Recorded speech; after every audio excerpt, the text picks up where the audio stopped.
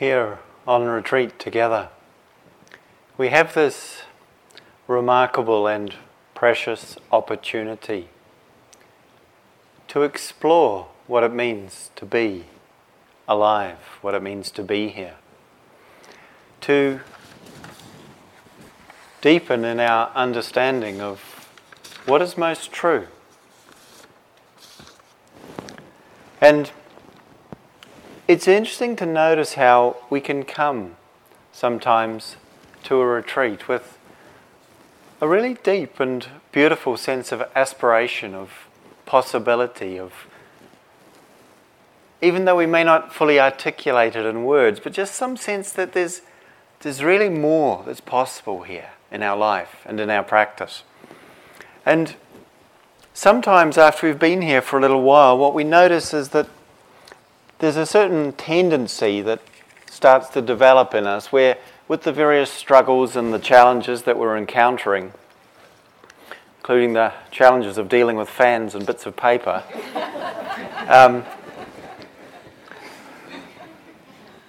we start to think, it would just be nice if things were a little easier, wouldn't it? I don't know if anyone else ever has that kind of thought. It would just be nice if things were a little easier. And it's really understandable how we might have that response. And yet, we can sometimes lose sight of our deeper aspiration in the wish for just things to be a little easier, a bit more comfortable, just, not quite as hot or whatever it might be. In fact, it wasn't quite as hot today, at least this afternoon, so, that one worked out.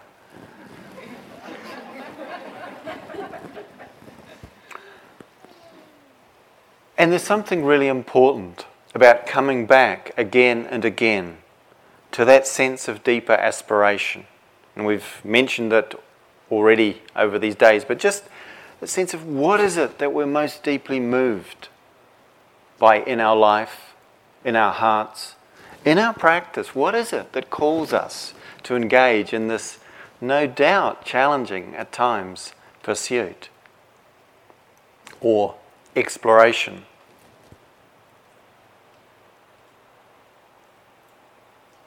We may speak or think, reflect in terms of peace, freedom, openness of heart, genuine well-being. So many ways we can express this.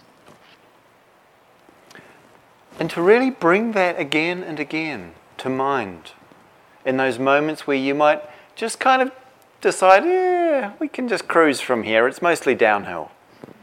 And it's kind of like that. At this point in the retreat, you might have noticed the days start to slip by quite quickly. The first day seemed to be a lot longer than today. Did anyone have that experience? The next day will be even shorter. And the day after that will be slipping through our fingers before we know it. If we don't really recognize the preciousness of the opportunity, it's easy to not use it as well as we might. So sometimes people ask, and understandably, how can I deepen my practice? What will allow me to sort of maximize the use of this potentiality that's here? And, one response to that is, well, just do what we're doing, wholeheartedly. There isn't something else we're supposed to be doing here. And there are other responses too, one of which from one of my first teachers, his response to the question was this. When someone would ask him, how can I deepen my practice? He would say, eat less, sleep less, sit more. And it's kind of interesting. We might not think we're sleeping too much or eating too much, and maybe we're not. But sometimes we can just be getting enough to stay comfortable. And we use that. Now, for some of us, this might not be a useful instruction. I'm not giving it or suggesting that this is what you should do. But there's something about that sense of really asking the question for ourselves, in a genuine, in an authentic way. Sit more. It's not about sitting more. It's about really sustaining our practice through everything, through all the moments and experiences and the situations of our day. We kind of sort of encourage and suggest that as we go along through the retreat. You'll hear us Sometimes it might seem like we're going on and on about this, but there's a reason for that. It really does make a difference.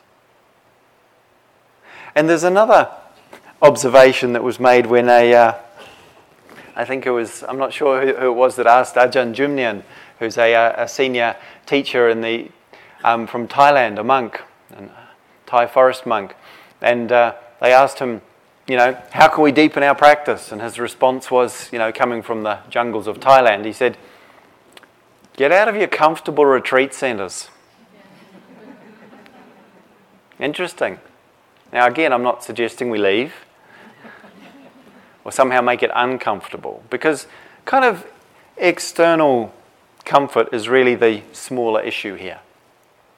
It's really the process whereby we start to seek for inner comfort as opposed to freedom that we really need to take care with regard to ask ourselves genuinely to what extent this might be going on.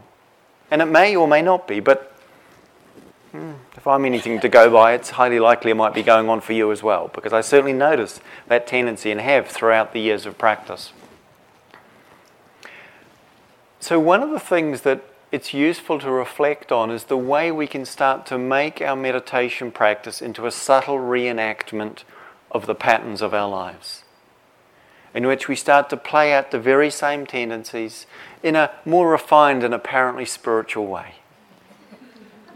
So we can feel good about ourselves for the quality of our meditation, realizing that, of course, having a nice car isn't that important, but having a good meditation, yeah, that's important. Huh? The process whereby we make this practice into something in which we're seeking to gain or avoid. Setting up where did that word go? What's the word? A dynamic. Thank you. Does that ever happen to you? You start a word. It's not like even you can't find the word. I was halfway through it.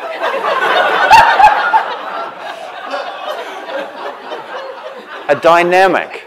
Setting up a dynamic where we're sort of trying to succeed and fearing that we might fail.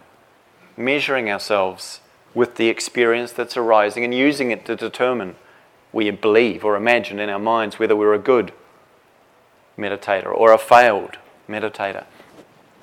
That whole process of being caught in hope and fear is an expression of a way in which we're, most of us, much of the time when we're not conscious, driven to seek security, to seek certainty, to seek safety, in the midst of a world that does not really offer us very much of that.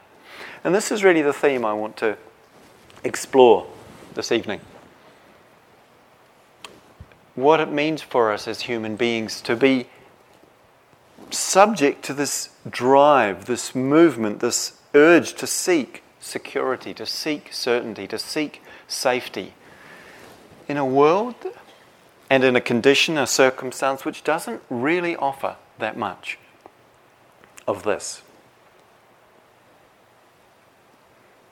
So much of the process of whereby we try and control our experience in order to make it comfortable or easy and avoid it being uncomfortable, painful or difficult is not just because we like pleasant things and don't like unpleasant things. Of course, that's part of it. It's because underlying the ability to manipulate the experience, if we're able to, is the way that gives us a sense of security. It gives us a sense of control if we're successful at it.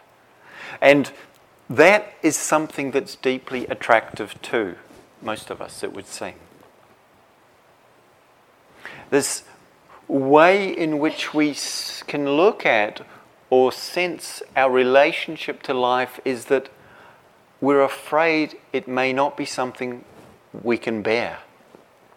If we don't control, if we don't organize, if we don't manipulate it in order to make sure we can cope with it, we're afraid that we may not be able to.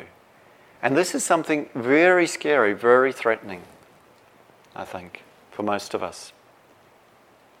And it shows itself in the preoccupation we have with how do I produce a certain effect? Looking so much into our past, so much of our fascination with history is trying to figure out how things happened and to figure out how our contribution to the things that happened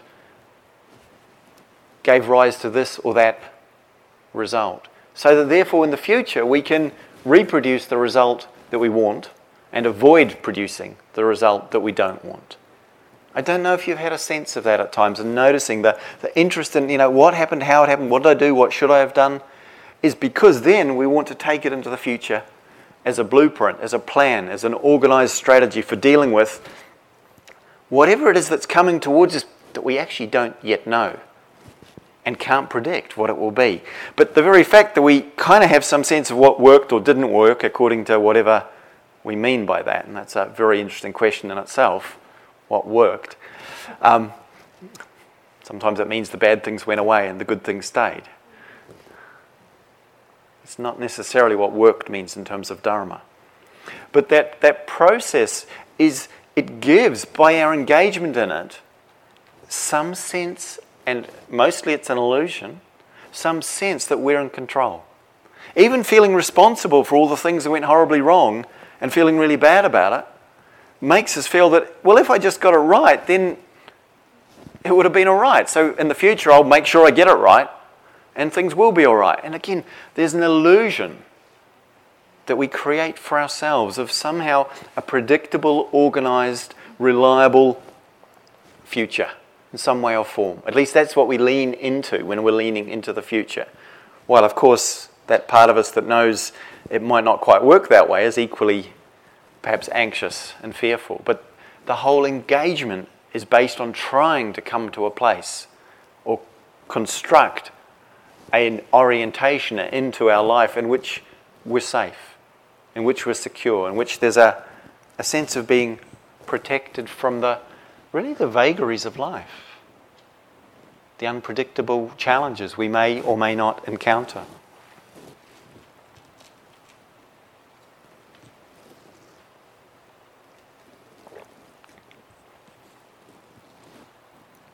So when we notice that, we might notice there's a sense of a contraction, a tightening, a hardening. It's almost like our body starts to become solid and rigid, because that solidity or rigidity is almost like mimicking the sense of what we want in terms of protection, like armour on the inside. In the midst of a world that's fluid and in flux, at least if I can get this thing to go solid, at least something's kind of predictable and reliable. But what we notice is that it's a bit clunky and it doesn't actually feel that good on the inside. So as we start to notice the way in which fear and the need to control can be so dominant in our life, and not just our life, but in our world, and allow ourselves to experience it, and it's not comfortable, it's not easy to feel it, it begins to soften, it begins to open. And this is part of the natural process of the meditative journey, is that we start to reconnect with our sensitivity.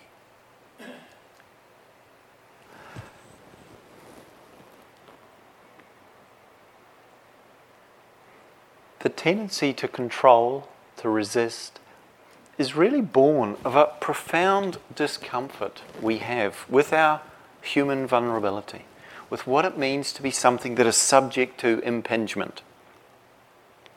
And Christina was speaking about citta this morning, the sense of heart-mind. One of the ways I've heard that described that I find very helpful is the sense of that which is affected and responds.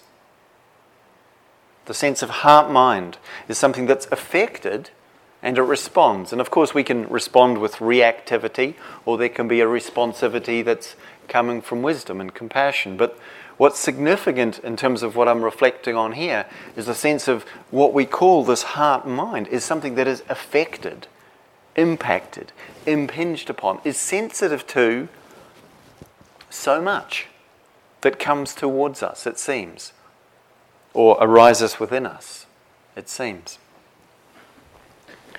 And it's useful just to reflect on the degree of that sensitivity. I find it helpful, important, because it kind of makes sense of why we can be so caught and wedded, it seems, to this defensiveness, this attempt to control and secure our circumstance, our experience. We can notice how just sometimes a little sound going nearby unexpectedly can send, I don't know if you had this, but something moves or a sound outside and it's like a jolt of electricity can go through the whole body. It's like, with alarm. It's like, whoa, we're wired up because that might have been our last chance to escape getting eaten by a saber-toothed tiger, that little sound, and our body goes, and of course it was just our neighbour doing something minor and it's really not anything we need to be concerned about. It's so easy for us to be impacted. And particularly coming here to IMS, I come in the summer and it's hot. It's like really hot. It's the 2 times I come, generally, it's not every year, but in July, and it's really, really hot. And then I come regularly at New Year's and it's winter and it's really, really cold.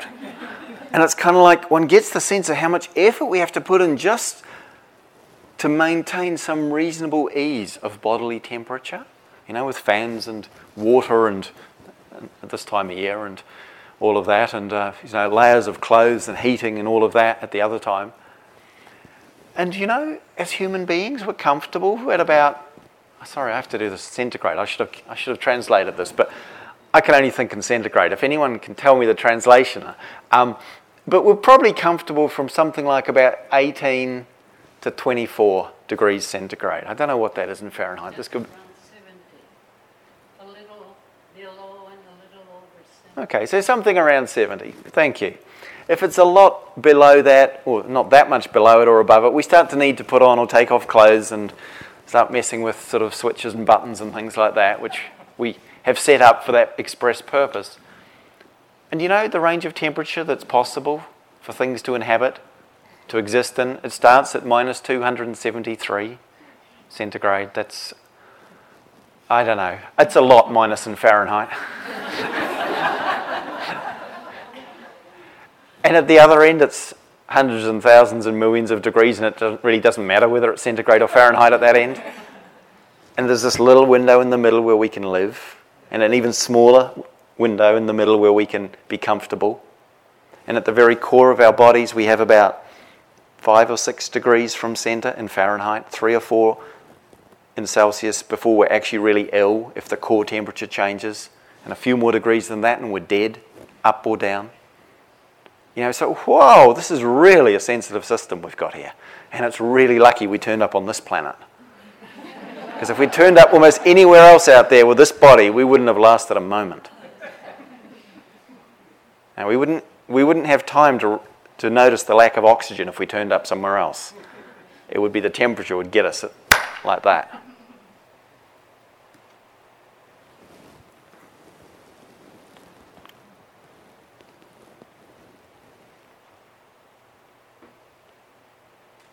And of course that's just at a physical level. We are sensitive human beings. At an emotional level equally. You know how sweet it is for us when someone is kind to us? How deeply a kind word can touch our hearts, register an impression that resonates?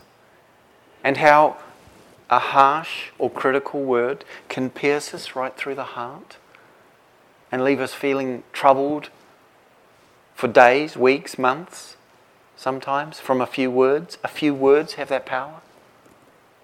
We're so sensitive. We so want somebody to be nice to us, it seems. Not everybody, maybe. Some people maybe don't mind, but I do. I want somebody to be nice to me. And it's easy to notice how sometimes we go into a situation and we're just trying to make sure we can make this be okay. It's quite a relief to not have to talk.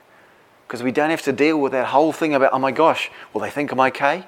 Will they tell me I'm okay? What if they tell me I'm not okay? What if someone else, even worse, hears them telling me I'm not okay? And then everybody knows it. It's like, wow, so much trouble, so much stress and strife goes on around that.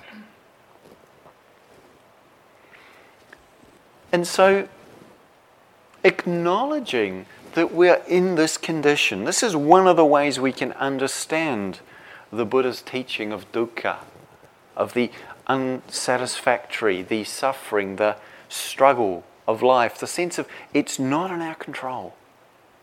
And it impacts us, it impinges us, it affects us. We are affected. We can't be not affected. If we try and keep everything out so it doesn't affect us, the very effort to keep everything out will affect us. No way around that. We are affected. It's one of the definitive characteristics of our existence, is being affected.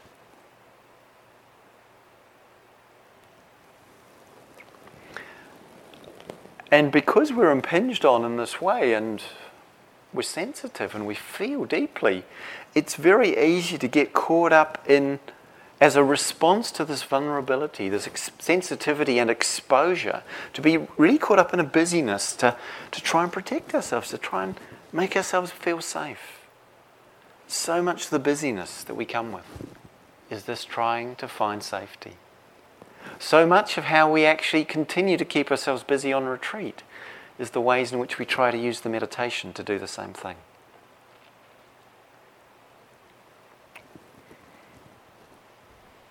So, we have some options here. To illustrate one of them, or one of the aspects of these possibilities, I always find myself going back to an experience I had when I was teaching a retreat in the Pyrenees, the foothills of the Pyrenees in southern France. And we were camping, we were outside, so we didn't have walls, we had canvas roofs, but we were outside pretty much all the time and it was about July, it was this time of year, it was also pretty hot, there wasn't a lot of shade, there were a lot of bugs, there were no air conditioning, there were no walls. So it was quite challenging in a lot of levels, and actually that's how men and women practiced through most of the generations until relatively recently. It's out there.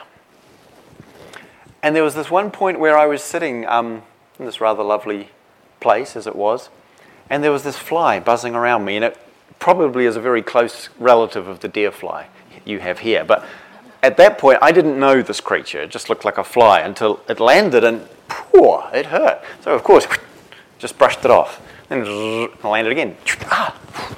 And I was sitting there, and I was like, okay, sort of like, all right, I was just ready. And I was getting more and more agitated, more and more distressed, and every time, these little sharp, this fly. And I didn't want to kill it. I take the precepts really seriously, actually. No, serious. I feel it's really important, that sense of respect. It's, sometimes when vast organisations, corporate or governmental organisations, disregard an individual or a community, it's not so different. They're insignificant to me, but it's that person's life. A fly, it's not so different. That's the fly's life. But anyway, this fly was making my life pretty difficult, it seemed to me. So, brushing off, and then at some point I realised, this guy's not given up. He's not going away, and I don't want to kill him. So, okay, let's just try this one. And let him bite. And it's interesting, he landed. And that was the same that had already happened about 17 times by then. And then it was like, oh, okay. There's a little sort of tingle, itch. Oh, okay, actually, that's not so bad. Yeah, just sitting with this. Interesting. Feeling some degree of relaxation starting to return. And just sensing. For me, what stood out so clearly here, because basically, after a little while, it flew off, was gone, happy. Back to feed the children.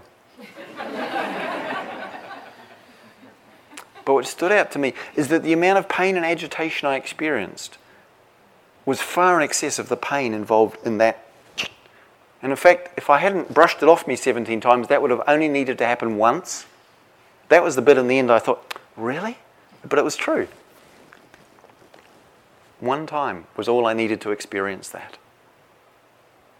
And so much of the agitation, the busyness that can drive a human life to distraction and despair is this constant trying to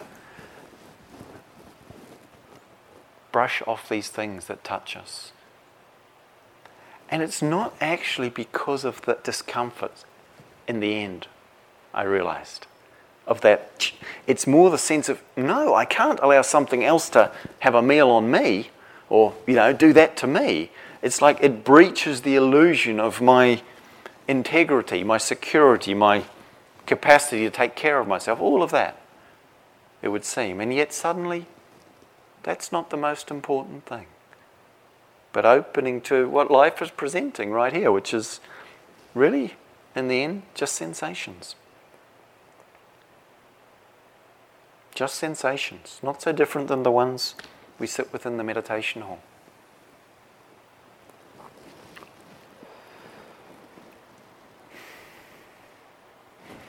So, as we allow ourselves to be affected by our experience here, we start to come more into contact with this sensitivity. We start to feel more deeply. There's something sweet and beautiful about that at times. We can feel really touched and nourished or inspired by simple things. But equally as we can feel sort of almost pinioned or pierced by things at times. And there's a process of opening that happens through this. That isn't something we do. But it happens when we stop trying to do something to prevent it happening. We start to allow ourselves again to become softened. To become, well, it's not even to become, but really more to consciously and acceptingly inhabit the vulnerability that is part of what it means to be what we are. To be subject to the impingement, the impact, the touch of life, of this world. And so there's this one whole process whereby we kind of get busy with trying to do things to protect ourselves. It's one aspect of how we respond to the vulnerability of our life. Another primary way we respond to it is the way in which in our minds we start to form very fixed beliefs and certainties about the way things are. And this tendency to take hold of, to grasp onto our beliefs and our ideas and our conceivings, this the Buddha spoke of as one of the 4 great attachments. The things, and I don't mean by great like, wow, that's really great. I mean like big, significant. The attachment to views and opinions, to beliefs and ideas. And the 4 great attachments we've touched upon or will, not in that form, but the first great attachment is to its sense pleasures. Christina was speaking about yesterday, and we've touched on other times. And the second of the great attachments is to rites and rituals. The idea that something else or some kind of form is going to do it for me if I just go through the motions. And it's a little bit like some of what I spoke about 3 nights ago, with that sense of where we kind of want somebody else to do it for us, or if we think I just do the thing according to the form, then it will all happen. The third great attachment, the attachment to views and opinions. Actually, I should say then, the fourth is the attachment to self. I'm not going to pick that one up tonight, but we'll come back to it. The attachment to views and opinions. This is something that it's really useful to look at. Particularly because it's very easy for us to, in the context of exploring and engaging with a spiritual practice, to really pick up a whole lot of them that go by the name of our religion or our philosophy. And of course there can be a lot of value and importance in understanding correctly right view. And there's a way in which we easily start to make an orthodoxy out of our practice and out of our understandings. And that orthodoxy doesn't serve us. The way in which it's so important for most of us to know and to be right. I don't know if this is something you reflect on, but it's certainly something for me. I really, most things I can cope with, but being wrong I do not like. In fact, it's fortunate that I'm not often, so...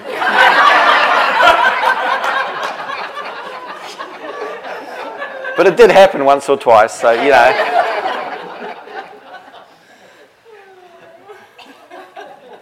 And we can see, if we look at our world, how that need to be right leads to such tragic conflict between ideologies, whether religious, philosophical, or economic, and war and violence. And what is it about knowing that we're right that's so useful or important? Again, it gives a sense of security, or at least believing that we're right and that we know the way things are. It gives a sense of security. Information has become one of the most important currencies in our world because, as has been said by someone wise some long time ago, information is power. Power gives us control, security. It's so much about that. And we've got it coming in so much now. We're plugged into it. We'll be mainlining it pretty soon. There'll be computer chips embedded in our bodies picking up a wireless system. They've already got the technology. It's not just on the movies. And somehow thinking that the more of that's coming through us, we're better off. We create the illusion of security with information. But knowledge is always relative. There's no such thing as absolute certainty with knowledge. There's no such thing. All knowledge, all models and all ways of describing things are always conditional, always relative, always dependent upon assumptions.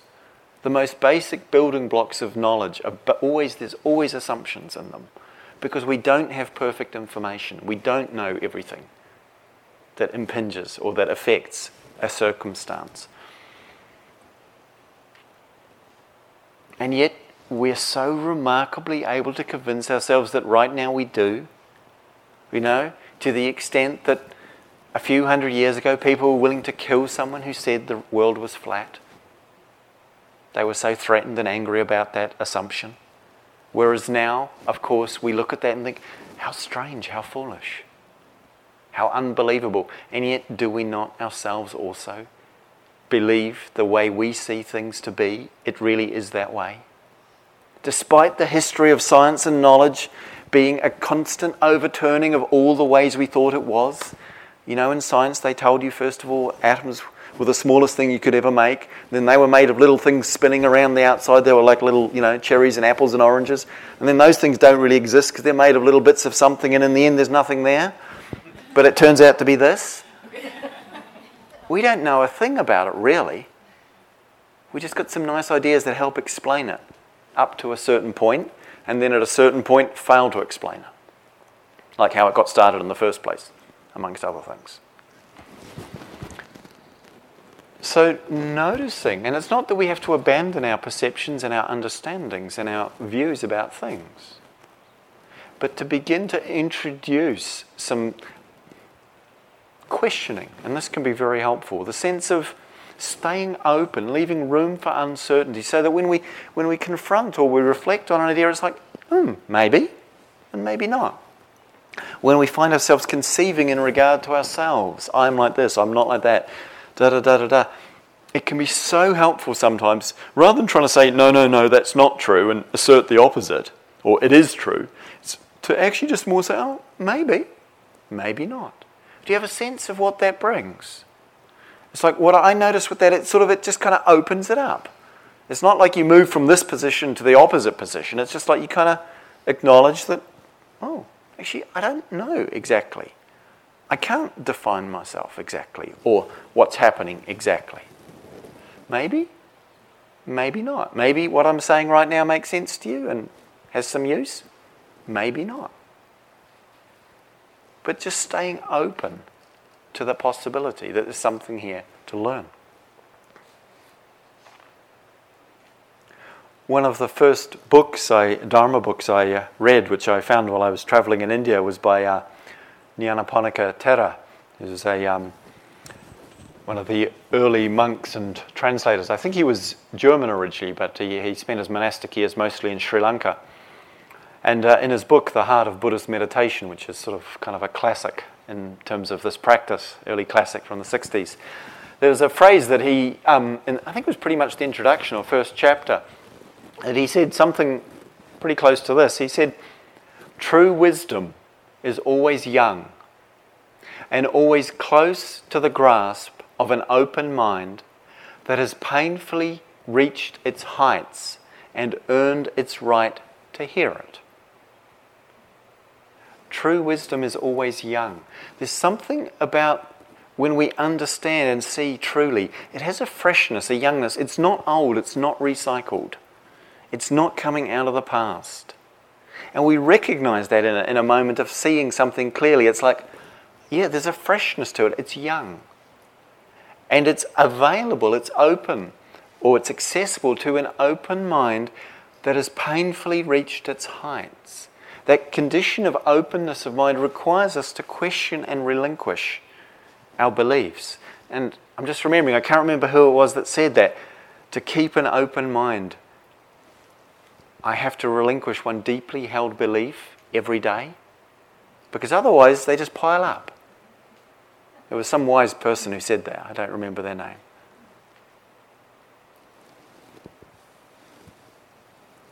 So, what is this to contemplate the importance of an open mind? It's such a precious thing to cultivate and practice. And it's so challenging to allow ourselves to be open to the ambiguity, the uncertainty, the imprecision and the unpredictability of what life brings to us. This understanding that having a closed mind limits our possibilities and the possibilities of discovery was brought home to me very graphically once when I was in Australia. And I was teaching a retreat in Wat Buddha in New South Wales in the rainforest of the Darra National Park. And I'd never been to this place before. I'd been given a lovely little cootie about 20 minutes walk from the little retreat centre there. And the retreat was starting the next day. I'd arrived early to get over the jet lag. So I thought I'd go out for a run, which is what I like to do wherever I go, places to help me land. And I went for a run out through this little path through the rainforest and then into the sort of going for a little while. And then at some point, it was very enclosed, and I saw this hilltop that I thought, oh, maybe from up on the hill I'll get a view. And I like views. I spend a lot of time in the wilderness. I like to get up somewhere high and see what's around me. So I thought, okay, I left the path and I just, made my way up to the top of the hill. And actually I couldn't see that much from up there. So I thought, oh well, okay. So I headed back down. And I, quite confident with the situation. I headed down and then headed down and then headed down. And then I thought, I should have got to the path by now, but maybe it was just a little further. So I kept going down. It wasn't there. I thought, oh, I must have just missed it. And I'd paid attention as I went up. I'd done the things one does, noticed where the sun was, went back up to the top. Thought, I better check it again. Went down, still didn't find the path. Oh, okay. But I know where it is, it's just down there. So I went up and I went down. I actually went up and down this portion of this woody hillside for what became 1 hour, 2 hours. And it was starting to get dark and it was starting to cool down. And I was wearing just a very brief pair of shorts and a singlet and my running shoes. And I started to think, gosh, what's happened here? I can't find the path. But I know where it is. It's just down here. So I went even further down and I looked around and no, it's not. Went back up to the top. And after this had been going on for a while, I realised I can't seem to find the path. It's really weird because I know it's just down there. But it was getting dark and it was quite steep, so I thought if I keep going down looking for it down there, I'm going to hurt myself. So maybe I'm staying here tonight. And I was like, gosh, okay, this is interesting. Here's me, supposedly experienced outdoors guy, stuck on a hill. Nobody knows I'm here. And so I was just kind of gathering some leaves and things together, wondering about snakes and centipedes and scorpions, all of which they have in Australia, and they absolutely don't have in New Zealand, so it's kind of like, a bit scary. And then suddenly, as I was reflecting on my situation, I thought, you're really sure the path is down there, but you've gone down there and looked really carefully, and it's not there. You don't know where the path is. And in that moment, a burst of visceral, existential terror of my imminent death. It wasn't funny, but you can laugh. It burst through me we know this, the outcome, because I'm here. But it burst through me like lightning. It was one of the most strong things I've ever encountered. Because in that moment, my mind just, this whole sense of, you don't know where you are. You could have got 180 degrees reoriented. You might be looking in the wrong valley. You don't know where you are. You're going to die up here. No one's going to come looking for you till you don't turn up for the opening talk. And that one just went, and I was shaken. But it was also like, cleansed. Because then what came into my mind was, so you don't know where that path is, but actually what you do know is it's not down there where you think it is. Because you've checked it out really carefully. So why not try somewhere else? And so I said, okay. So I just checked again my orientations. There was enough moonlight to see a little bit by now. So I said, okay, 25 degrees clockwise. I'll try down there. And I went down the path, went down the mountainside there, thinking, it can't be down here. This is not the way I came up. 10 minutes later, there was the path. I wasn't disappointed to find I was wrong. And I made my way back. And what was really interesting for me reflecting on this experience was that as long as I held on to the sense that I knew where the path was, that's what kept me trapped there. As soon as I opened to the fact that I didn't and could no longer defend myself against the terror that unleashed, I then had the possibility of checking out the other options. And as I went down, I'd been thinking in my mind, okay, I'll go down here, 25 degrees. If I don't find it, I'll come back up, and I'll actually try as many different ways down this hill as I can find. It was a very salutary lesson for me. And the metaphor is very clear in terms of our sense of path. So often we construct a sense of what it is and how it should look and where it is. And somehow that closes down the options of what is possible.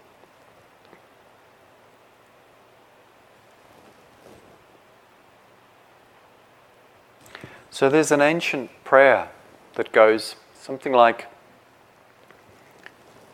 may I be protected from the cowardice that shrinks from new truth, the laziness that is content with half-truth, and the arrogance that believes it knows all truth.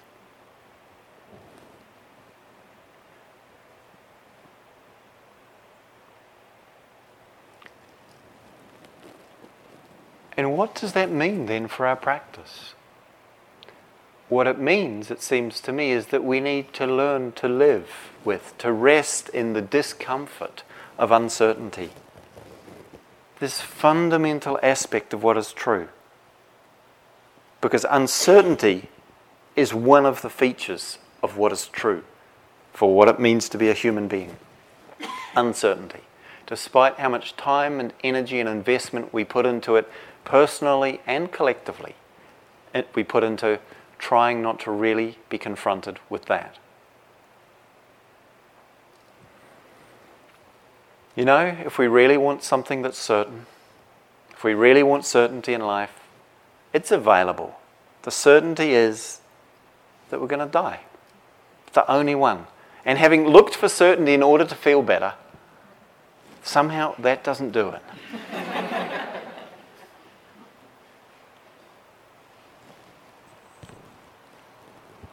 We can get drawn into belief systems that give us some sense of security around the fact of death, that tell us we're going to heaven if we're good, or somewhere else if we're not. We can get into the scientific materialistic viewpoint that says, nah, we die, that's it, it's all over. And the truth of both of those perspectives is that we don't know. And we can't know. We don't know and we can't know. And even if we could know, we have got absolutely no idea what that would be like to experience, or what that means for what we call me. We really don't. So, to really allow ourselves to be confronted by this. Voltaire once said, uncertainty is indeed an uncomfortable condition. But certainty Certainty is ridiculous.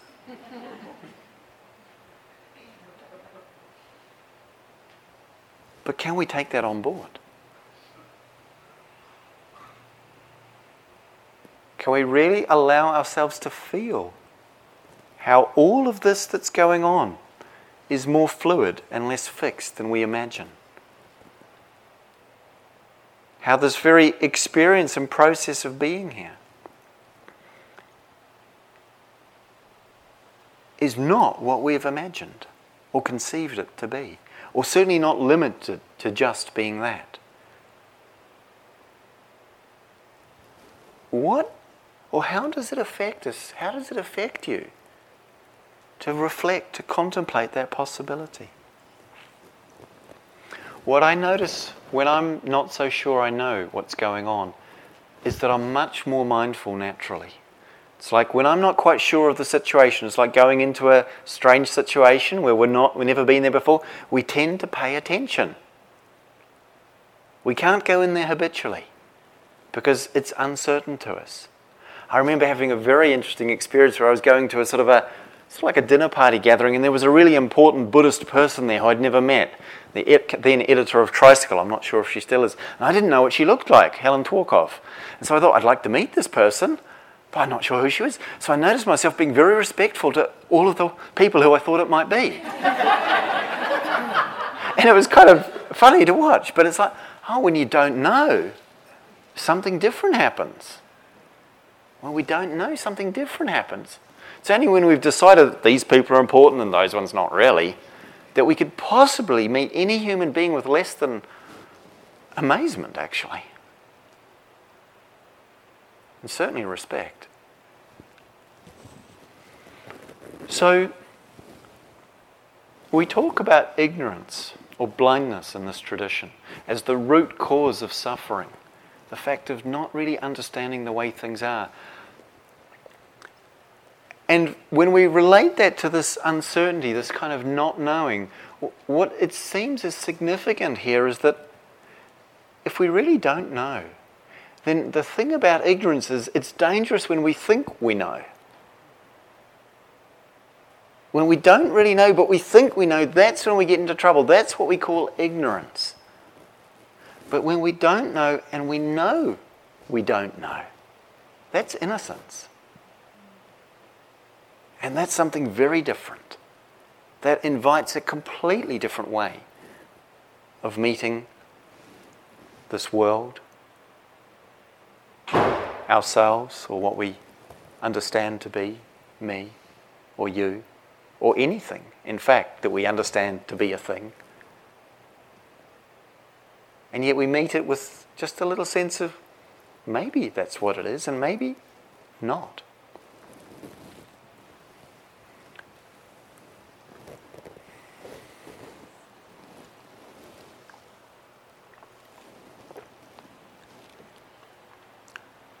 When we look at life this way, I think it's more obvious that really this isn't a problem we're obliged to fix, this existence.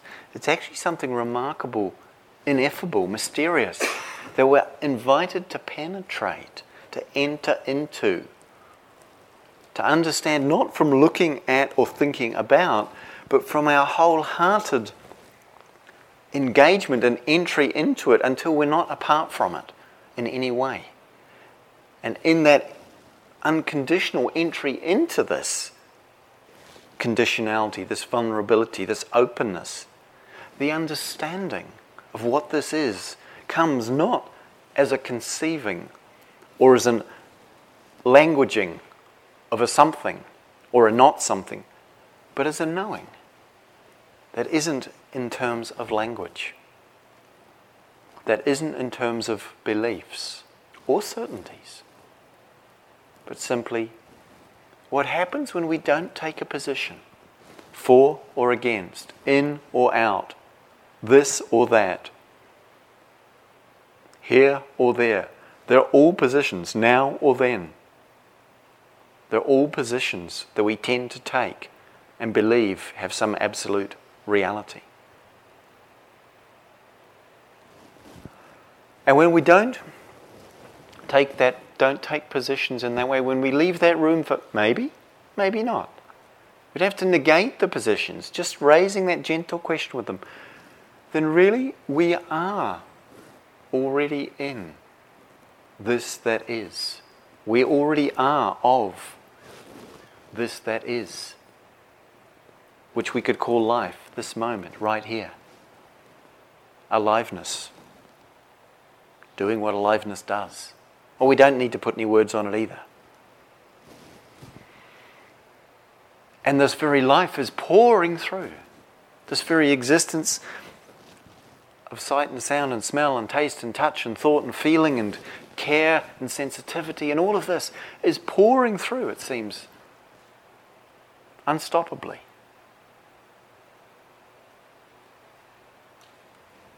Pouring through the space that we call here, now, this, but which we don't really need to call anything.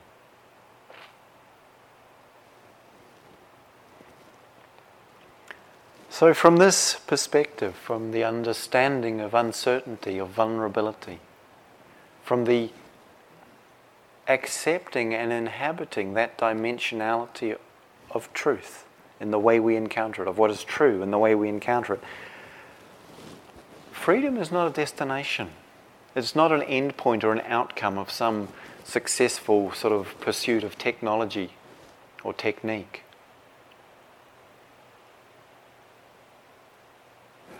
Freedom is what is here when we release the views and the beliefs that limit us into conceiving it in any way at all.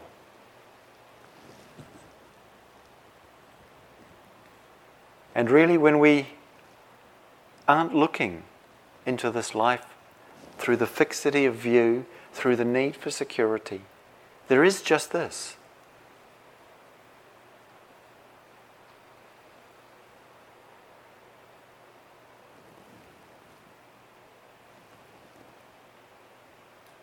Ryokan, Zen monk in the 18th century, 17th, 18th century, he once said,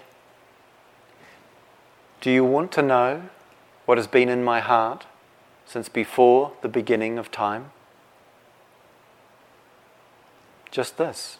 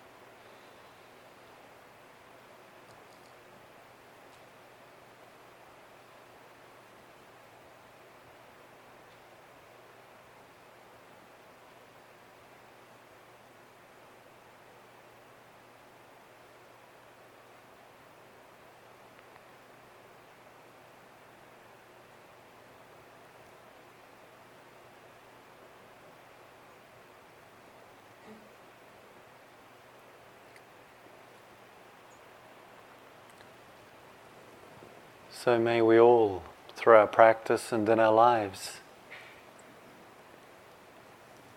make our own peace with the uncertainty and the vulnerability of life.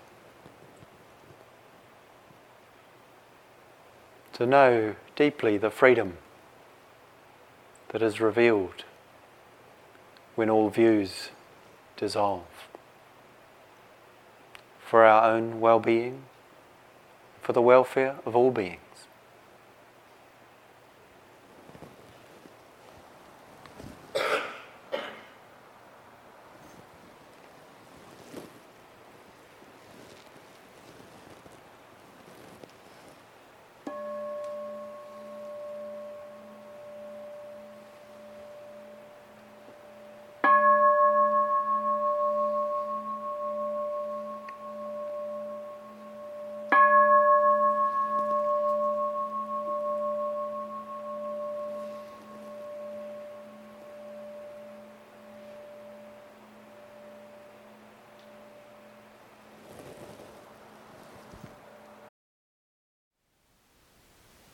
Thank you for listening. To learn how you can support the teachers and Dharma Seed, please visit dharmaseed.org/donate.